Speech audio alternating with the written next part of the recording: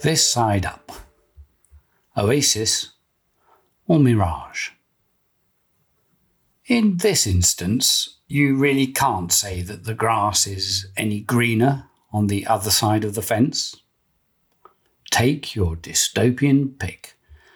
Floods of Kentucky or the desiccation of Europe, where I've just returned from a vacation that seamlessly united the city parks of England and Italy in the same wasteland, with just a few bleached spikes still protruding from the baked, ashen earth. However illusory, then, it's a relief to find enough recognisable vegetation, salvaged stateside, at least to host all three of Saturday's Grade 1 races. True, it evidently hasn't been at all straightforward doing so at Churchill, where they have resuscitated the Arlington Million and Beverley D on an Oasis card, otherwise contested entirely on the main track. After breaking so many hearts by closing its cherished Chicago home, Churchill have not only restored the Million but also a commensurate prize. It would be interesting to learn the duration of this commitment, and indeed to have some update about the funds generated in Arlington's final year, exceeding $750,000, in principle reserved for its 2022 purses. The last I heard, Illinois horsemen were pretty vexed about the idea that Churchill could sit on that dough pending some successor investment. Even if Churchill might this time be credited with vaguely altruistic intentions, this feels like a pretty uncomfortable sanctuary for the races evicted from Chicago. A turf track that has evidently been a nightmare to lay down and can't accommodate a 10th furlong anyway. That certainly seems to have been the conclusion of most European stables. Even domestically, the races appear to have fallen somewhat between stools. On the one hand, their abbreviation has put off the stayers. On the other, they've now had to compete with the 4-star Dave handicap. The true refugees, of course, aren't the races themselves, but those Illinois horsemen who for so long worked at one of the jewels of the American turf. That's why there will be plenty of horsemen at Colonial Downs and elsewhere raising a glass this weekend to the memory of Noel Hickey. Hickey's loss could not have been more poignantly timed, evoking, as it did, memories of a heyday, above all in grass racing, that Irish Acres shared with Arlington itself. Never mind the big guy, Buck's boy. How about Buck's nephew, another son of Hickey's beloved stallion Bucksplasher, who was still winning stakes at 8, and some of the other stalwarts, at a lower level, were still more indefatigable. Plate Dancer, 16 for 69, and Classic Fit, 23 for 76, for instance, both kept going to 11. Their breeder resolved to buy Bucksplasher, despite a mediocre race record, after discovering that only 8 Northern Dancer mares were ever bred to Buckpasser. Hickey was a colourful character, a gifted athlete himself in his youth, before building up a payroll of 940 employees as a broker. But he does now seem to belong to another era, which makes it all the more remarkable that a near contemporary should be extending such an exhilarating rejuvenation. D. Wayne Lucas will be 87 a couple of days before the Grade 1 Spinaway Stakes, where he now hopes to saddle Naughty Girl for a captivating showdown with another daughter of Intermischief, Prank. Herself, yet another credit to the extraordinary work of the Lister family at Ashview Farm. Having found a potential heir to Secret Oath in last weekend's Adirondack Stakes winner, Lucas has meanwhile eagerly commenced the next turn of the carousel by crossing the road to Fasig Tipton and spending nearly $2.7 million on 5 yearlings, half of it devoted to a single Medaglia d'Oro colt. Lucas apparently predicated this spree on a theory he has developed over the years on angles and skeletons and the way they're put together.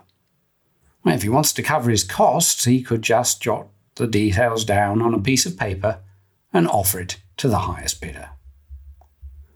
I'm always bewildered by the way owners stampede to fashionable young trainers, especially in Europe where neglect of seasoned operators tends to be even more bovine.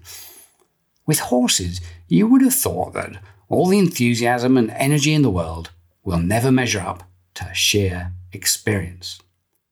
If you owned the Kentucky Derby favourite and he came up with a problem on the eve of the race, would you rather the decisions were being made by someone dealing with the issue for the first time, or someone who's done so hundreds of times over several decades?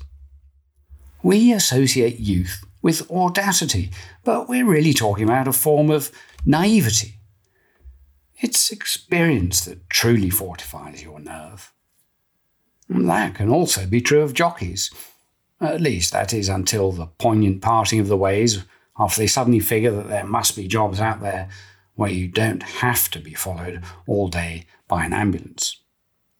It took an insight and assurance years in the making, for instance, for Mike Smith to show such glaring restraint with Life is Good at Saratoga last summer that the Equibase comment boldly states, overconfident handling.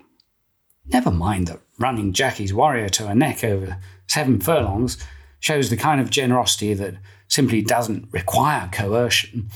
This was one of those occasions, returning from a 6-month layoff and for a new barn, when the jockey's top 3 priorities were the best interests of the horse, the best interests of the horse, and the best interests of the horse. People seldom dare to say so because so much of the sports funding comes through the windows, but there are times when even the wagering dollar has to step in line. After all, the kind of handicapper who thinks he or she deserves the homage of horsemen should reciprocate with a little respect the other way, should understand and be reconciled to the possibility that a prudent jockey, in these quite particular circumstances, might want to avoid giving his mount an experience that could cause him to regress. They can cope with that idea when a horse makes its debut, and here was another case that blatantly called for their absolution. Whether or not connections share this view, and the fact is they have named other jockeys ever since, I feel pretty certain that Life is Good is only as good as he is because Smith rode him that day with such length of perspective. You very rarely see a horse break with quite the gusto that suffused Life is Good last weekend. He was practically airborne, so eager has he remained for his vocation. And however innate his competitive instinct, Smith certainly made sure that it was not soured. If only more American jockeys could show corresponding conviction when riding a route on grass. On the same card last weekend, Warlike Goddess won the Glen Falls Stakes off a halfway split of 1:17.51. And this was scalding compared with her previous win at the Keeneland Spring Meet, where they had staggered along in 1:19.88. These numbers condemn American horsemen just as instructively as the dismal averages of most turf stallions at the yearling sales. 1.5 miles of grass gives these guys a nosebleed. Warlike Goddess is by a wonderful stallion, and all this ties in pretty obviously with our lament a couple of weeks ago over the crisis in Kentucky turf breeding now that Kitten's Joy is also gone.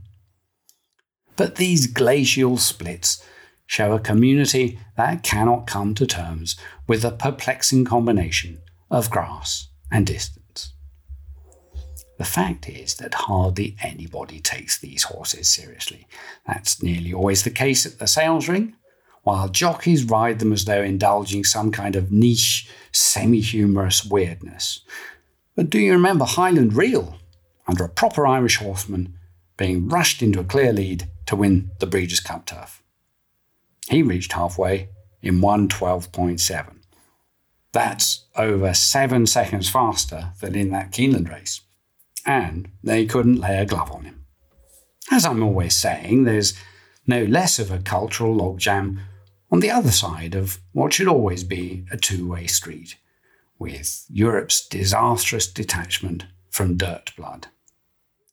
But all you guys who have flown from Saratoga to Deauville, if you want to import serious grass blood, then please get your teams to wake up and import some serious grass attitude as well. For the TDN, this is Chris McGrath.